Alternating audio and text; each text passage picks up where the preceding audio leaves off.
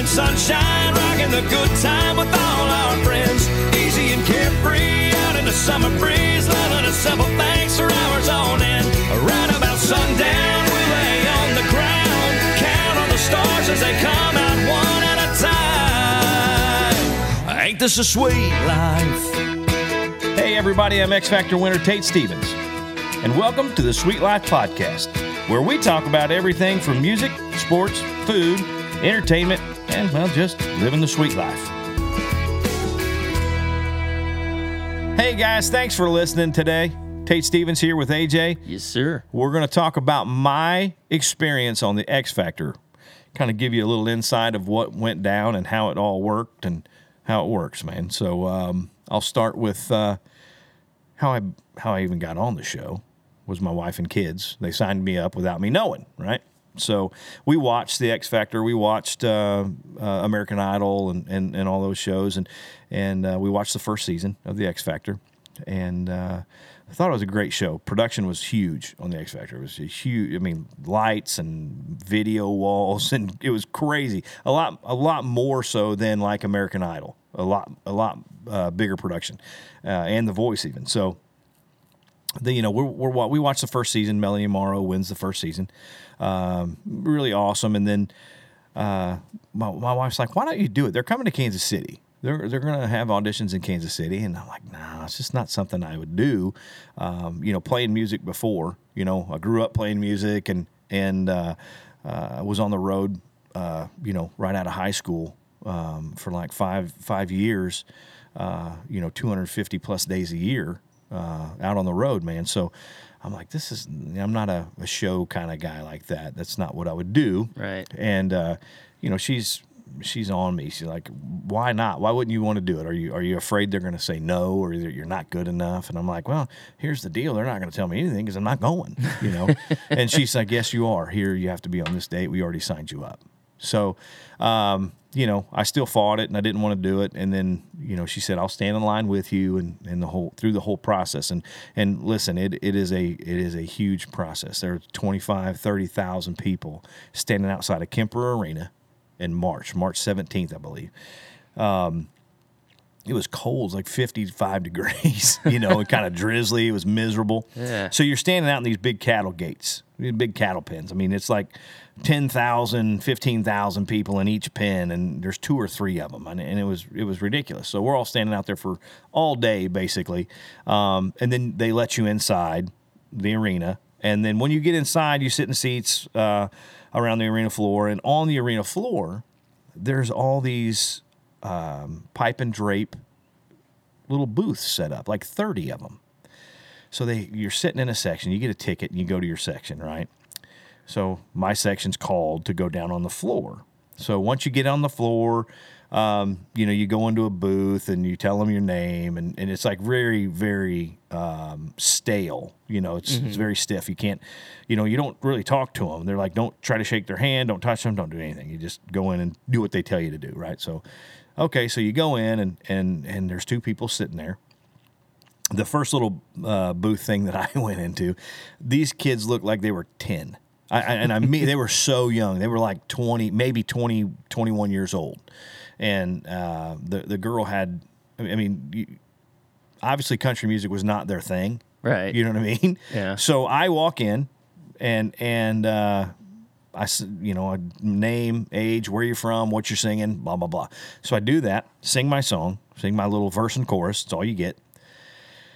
And they kind of look at each other, and if you get a golden ticket, if you will, if you get the ticket, then you go on to the next round. And none of this was filmed? None of this.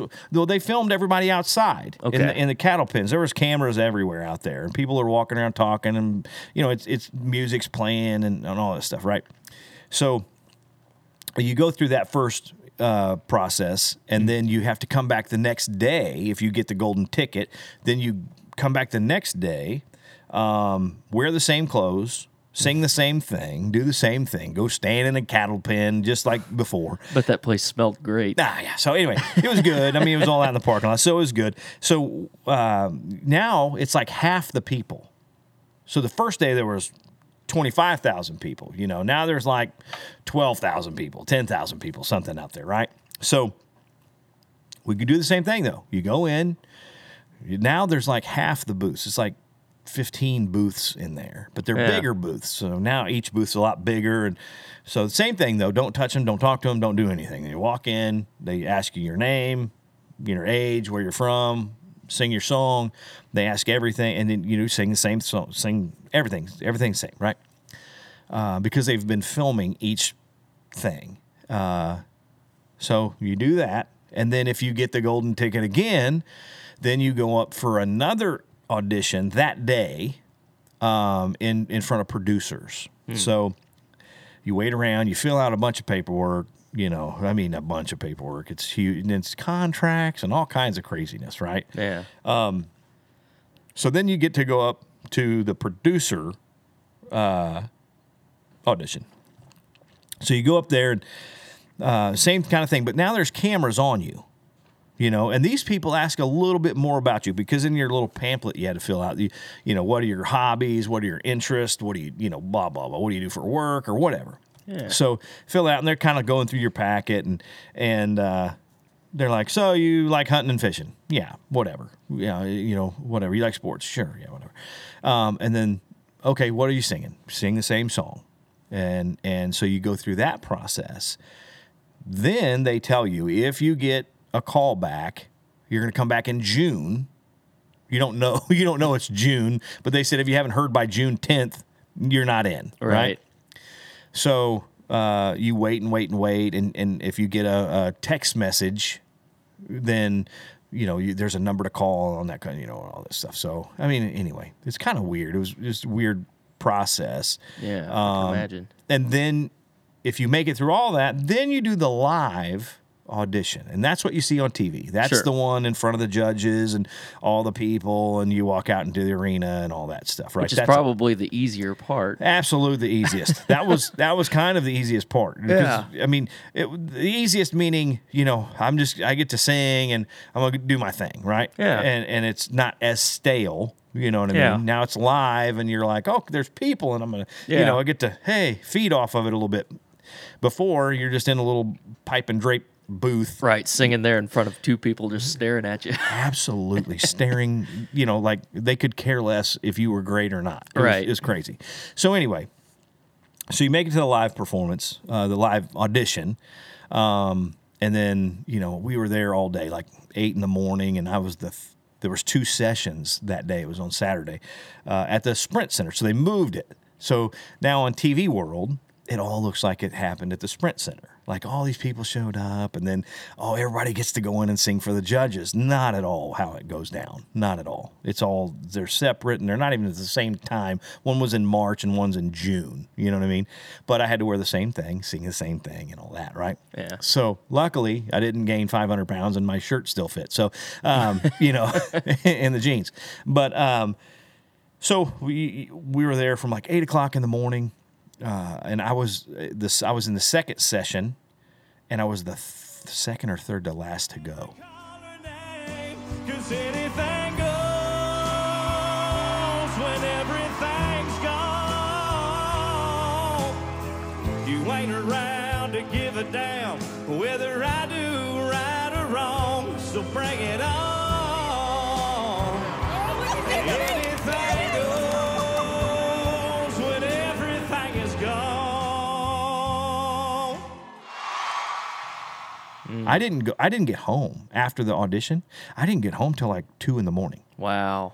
It was crazy. It was like it was one of the crazier days of my life. Just like the whole thing. It was mentally exhausting, and it was weird. Yeah. But so then, obviously, that's what you see on TV, right? So, and then the show kind of starts for you if you make it through to the live, or I'm sorry, you make it to boot camp. Well, then boot camp is like a week later, after all the auditions air, because all the auditions around the country, they're all happening in different times, and then they air they started in September. So your live audition, you did it in June, but it doesn't air until September, right? So September comes, all the live auditions air on TV. Then like a week or two later, you go to Florida and hang out for a week down there. And it's like every day they tell you It was pretty intense, actually. Every day they're like, keep your bags packed, ready to go to the airport. Because if you get booted off the show right now, you directly go from here to the airport and you go home. Wow. You don't even go back to the hotel. Every day you bring your suitcases ready to go home, ready to fly home. Every day. And then if you make it, you take them back to the hotel, stay the night, get up, pack, ready to go home. It's crazy. It is absolutely crazy. And so, you see all these great great singers and performers and stuff like that. It's a ton of super talented people. Right. But it's television. Mm-hmm. You know what I mean? So that it's kind of a different world. It's crazy. And I was learning fairly quickly. I watched these people around me freak out. I mean, literally, like have panic attacks and freak out. Oh, I'll bet. And go to the hospital what does that do? That creates great television. Mm-hmm. So there was cameras everywhere. I mean, you're mic'd up almost all the time. There's cameras everywhere. And so anyway, you go through the boot camp process. And if you make it out of that, then I think it was the top 25. I think top 25 made it out of boot camp. So you had, I want to say 250,000 people auditioned for that show. Top 25 go on from boot camp to what the judges' houses portion, right? Yeah. So some people stayed in Florida. Some of the contestants stayed in Florida another week because Simon, his judge's house portion was in Miami. Oh, I see. So they just filmed it. So those people just stayed with him. And they got the call that, oh, you're on Simon's team, you're on LA's team, you're on Brittany's team, you're on Demi's team, whatever, right? And it was who they got. Like I was in the over 25, so LA Reid had the overs. Yeah. Anyway, Simon had the groups. So if they put you together, and they were putting groups together, they were just literally like you, and you. You're a group now. Right. Yeah, I remember seeing that. Yeah, so then they put them together, and they went to the judges' houses as a group. They were all individuals. They went there as a group. Anyway, so you do the group thing, or you do the judges' houses thing, and if you make it out of that, then you're on the live shows. And I want to say it's the top 16 go to the live show. If I remember right, I think it was top 16 go to the live show. And so out of the judges' houses. So you make it through the judges' houses part, right? Which was stressful. We were in LA for LA Reid's house part. And then they always bring like a superstar in to help the judge, kind of pick his people. Right. And we had Justin Bieber was our guy. We're over 25. The kid's like 19, right? It was awesome. And he's a good guy, dude. He was super good, very talented person. I mean, super talented kid. It was ridiculous. But super nice, funny. And anyway, so we had him, and he came in, Scooter Braun, his manager.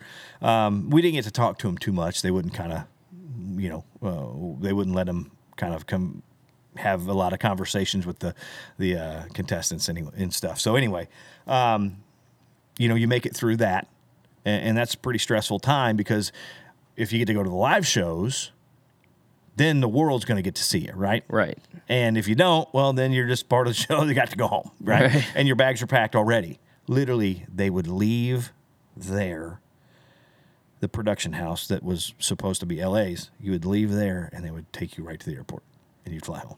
Man. Crazy. Cold. Crazy. So, anyway, made it, obviously, through to the live shows and eventually won the X Factor, won the whole thing. So, it was a crazy ride. It was a great ride. I wouldn't do it again. And people are like, oh, man, would you do it? No, not at all. Would never do it again.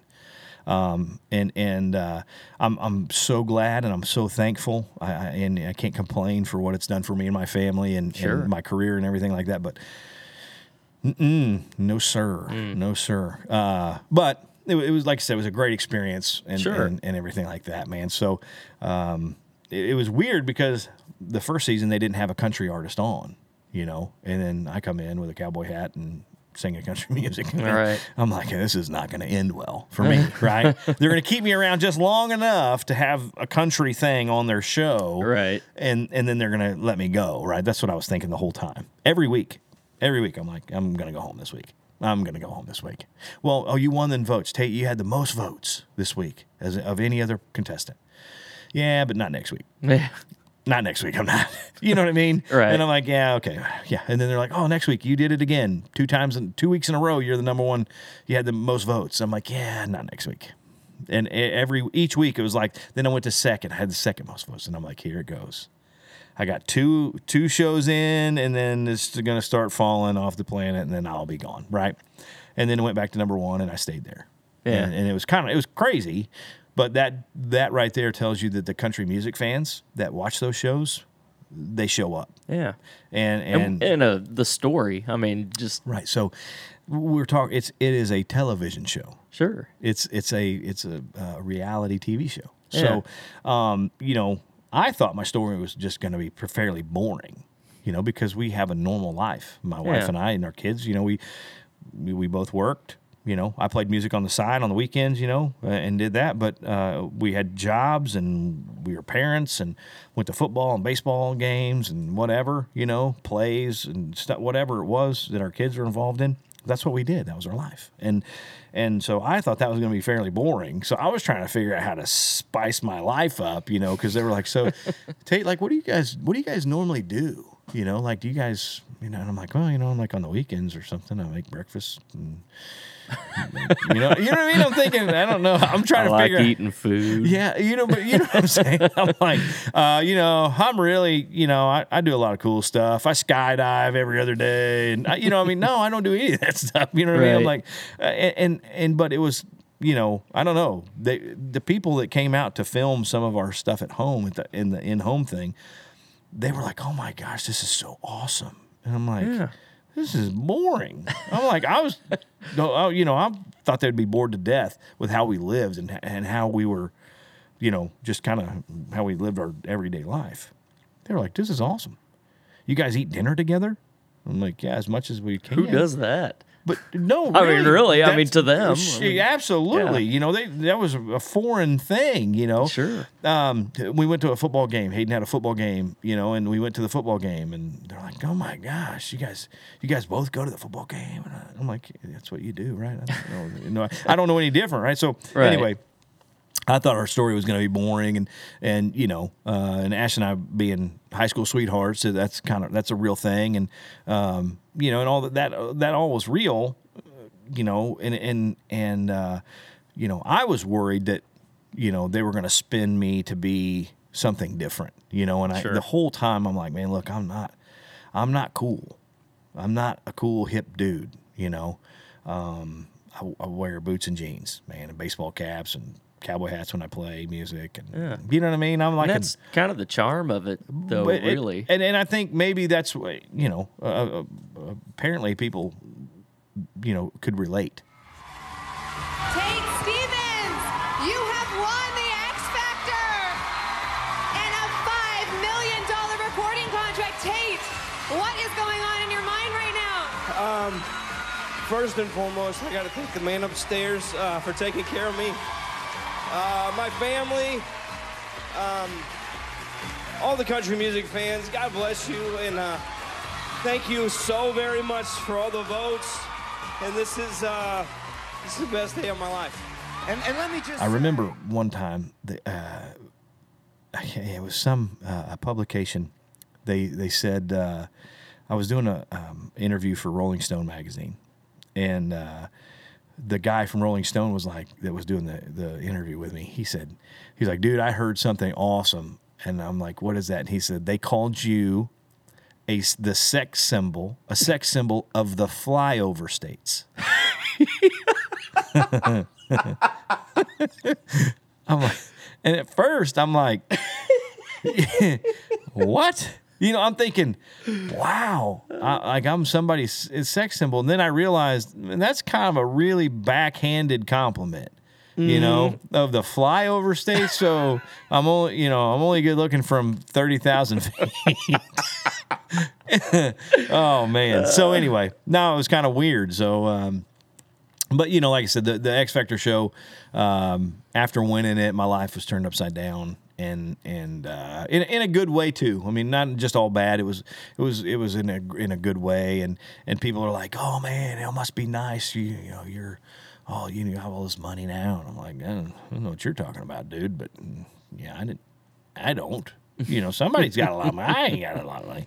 They're like, oh, you won this $5 million. No, it was a $5 million recording contract. Yeah. You know what I mean? So it's a little different than what you think. Now, I did get a decent purse out of it as far as, a prize money as an advancement on record sales and things like that, but which was awesome. And like I said, I can't complain of anything that happened to me on that show or after the show. I mean, my life I have a great life, and we have a sweet life, no pun intended, but right. We do. We have a sweet life, and, we still have our issues like everybody, but yeah, man, it's been great since the show and before, before my life was great before the show, and it's been great after the show, just there's some different dynamics now. Sure. Obviously, you go places, people know who you are, and sometimes that's a good thing or a bad thing. But I don't complain about it. I don't bitch about it at all. I just kind of do what I do and keep my head down and hopefully continue to make great music. At all costs. But yeah, man. So that's a little bit about me. Man, I'm excited about this show. I think our podcast is going to be pretty neat. I hope. The best in the world. The best in the whole world. I want to be that voice guy. And now, the best in the whole world. No, I mean, because we are going to have music, and I'll have my buddies on, and as many as I can get on that'll do it, and talk to us about their journeys and stuff like that, and some more famous people and singers and songwriters and musicians and whatnot, and just my friends and kind of all walks of life, man. We're, that's why in the intro it says, it's going to be music and food and entertainment and sports and all. I mean, it's just going to be everything that encompasses my life. And what I'm interested in and what we like doing and what other people like doing. And we'll talk about all kinds of stuff, man. It's going to be a good time. It's going to be a good time. So, nothing's off limits here on this one. We're doing it all, man. So, yeah, awesome. The power of a love song can make you believe. The power of a love song, it can change everything. It can right every wrong, help you hold on, even when all hope is gone. It can take you back. So, Power of a Love Song was my first single to country radio after the show. So, yeah, great song, huge song. Jeremy Bussey, one of the writers on it, great writer. And went to country radio with it. If you heard it on the radio, I hope you liked it. If you heard it for the first time, a little piece of it right there, I hope you liked it. And you can pick that up at anywhere you get music, Apple Music, wherever, iTunes and all that. So, yeah. So that was our first single. I was on the Sony Music Group. We were on RCA. That was the imprint we were on. Which was crazy because we get to RCA there in Nashville, the Sony building, and I go up and I'm walking down the hallway, and here's all these records and of Alabama and Keith Whitley, and I mean just people that I'm a huge fan of, and it's just like Waylon Jennings, and it's crazy, man. And I'm like, holy cow, to me in my head, I'm like, this is like, I'm in heaven right now. Right. I'm walking. It doesn't get any better than this, right? So we go and we sign the contracts and take all the pictures and do all that stuff, and I meet everybody at the label and all that. So it was great. And then I get a guitar, have a guitar and I do like a little impromptu 15 or 20 minute thing for everybody at the label, right? Yeah. And it was really at that point, and we do this the show. This is going to be in April, I think. I think it was April. No, February. It was in February, I believe, for Country Radio Seminar, right? CRS in Nashville. Oh, yeah. So which all the radio stations come in, all the PDs and music directors go to Nashville, and you go and you do these big interview things, and we get to meet everybody at radio, and there's big seminars going on and stuff like that. It's pretty cool. So every artist is in town, right? So we have our own little show thing set up, and it's the Sony boat show, right? So all these PDs and stuff are on this boat, and then all the artists are on the boat, right? So, I can't remember how many artists are actually on the thing that performed, but I got to perform Power of a Love Song, our first single, right? So I perform Power of a Love Song. Kelly Clarkson's on the boat. Chris Young's on the boat. Paisley's on the boat. Miranda's on the boat. Blake was on the boat with Miranda. No pressure. Yeah, no pressure. And REO Speedwagon. Oh. Yeah. One of these things is not like the other. And no, listen, dude. So they closed the show. Oh, wow. REO Speedwagon closed the show. And I remember standing next to Kelly Clarkson and on the side of the stage, just absolutely rocking my face off, right? And huge REO Speedwagon fan. And I'm singing every song, and she looks at me, she looks up at me, and because she's like 4 foot tall, little bitty. She looks up and she was like, "You know every word." And I'm like, "Absolutely. I'm loving it." Well, then they let us come out on stage and sing with them. Oh, wow. Dude, I'm standing right up front. I'm that guy, right? I'm that guy. I go right to the front of the stage, and I'm just sitting there, just wailing away, keep on running. I'm just going, right? It is awesome.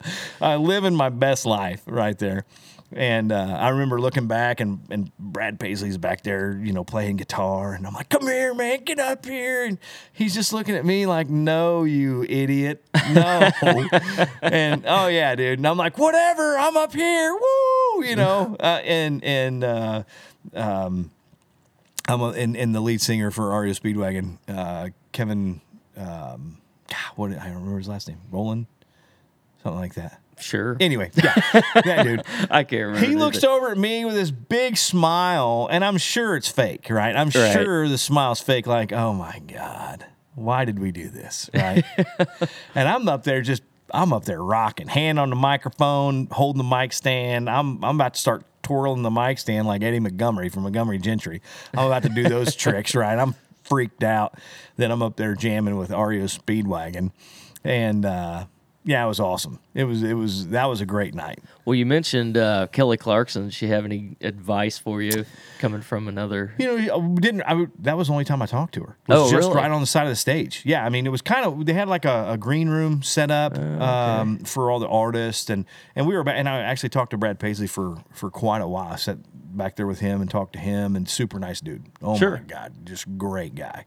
And he gave me some advice, and we talked about some things that he had kind of went through early on in his career, and he's like, "I'm sure you're going to go through the same kind of thing," and Sure. and this and that. So he was super nice to me, and met Blake. That was the first night I ever met Blake Shelton, and he was rude to me. Actually, it was kind of weird. No kidding. Yeah, it was kind of rude to me. It was weird because I said hi to Miranda, and she was super cool. She was like, "Oh, hey, blah, blah, blah." And I walked up, and he was getting a drink at the bar. And I walked up, and he kind of turned around, and I was like, "Hey, Blake, I'm Tate Stevens." He goes, "Yeah, I know who you are."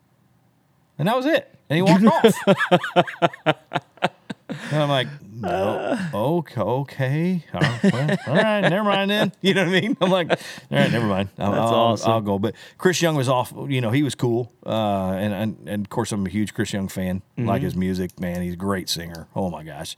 And I actually ended up writing with Chris. We did some songwriting together and wrote a really good song that I wanted to cut for that first album, the Tate Stevens album. And it just didn't make it. And so I was going to cut it again on the next project that we were doing. And an artist had it on hold for a little bit. And so I didn't cut it. And then they didn't cut it, so it was like, "Oh, okay. And I'd already finished my last project that I was doing. So I didn't cut it again. But I actually want to cut it because it's a really good song called "Wasting Time." And but it's, like I said, it was a lot of fun. Chris is a great writer too. Really Sure. good songwriter. Really good songwriter. So yeah, man, it was like I said, I can't complain about what the X Factor has done for me and my music and my career and everything, and up to this point. You know, like I said, it's ever changing. You know, so after the Sony day, after our Sony time at Sony at RCA, you know, like everything comes to an end. You know, Yeah. and it was a little quicker than what I wanted it to be from Sony, from RCA, because I thought that, you know, I had a lot of great songs on that first record, on that first album that I wanted, you know, to see the light of day. And I think I wrote three or four on that, three I think I wrote on that first album, or co-wrote, and there was a couple of them I'm like, man, this is a great song, very country, and you know, very much me as far as an artist. I thought I'm like, this is kind of me, and we had Can't Get Nothing Done, the song I wrote. So we wrote that, me and Phil O'Donnell, Phil Billy. You hear me talk about Phil Billy quite a bit, because he's written huge hits for George Strait and Blake Shelton and a bunch of other people. Craig Morgan produced Craig's albums. He's a big producer too. He produces a lot of people, and he's the one that actually, Phil Billy was the very first guy I wrote with in Nashville when I got after the show. He right away reached out, and super sweet guy, man, and he's funny and just a good dude. And I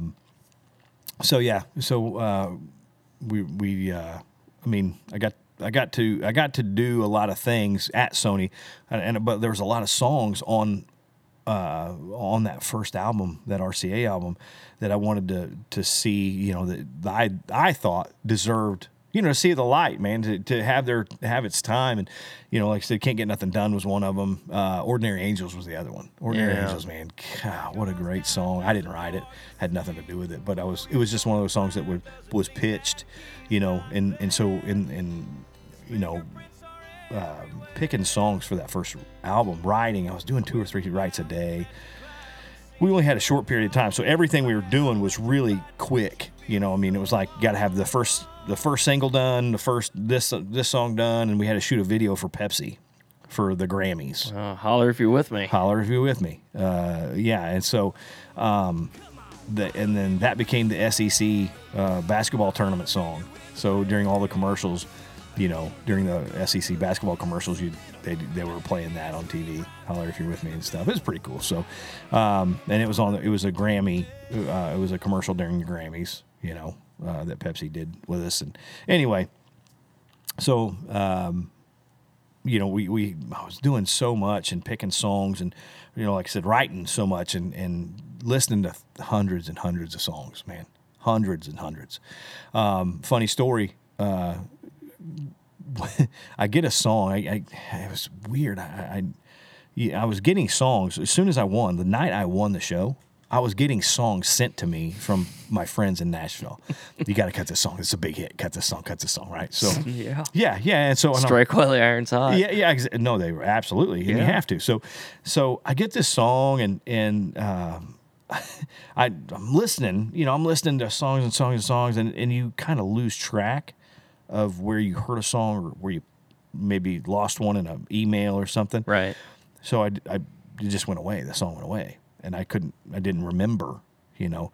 So I'm picking up songs, and we get our 11 that we're doing for that album, and going to cut them.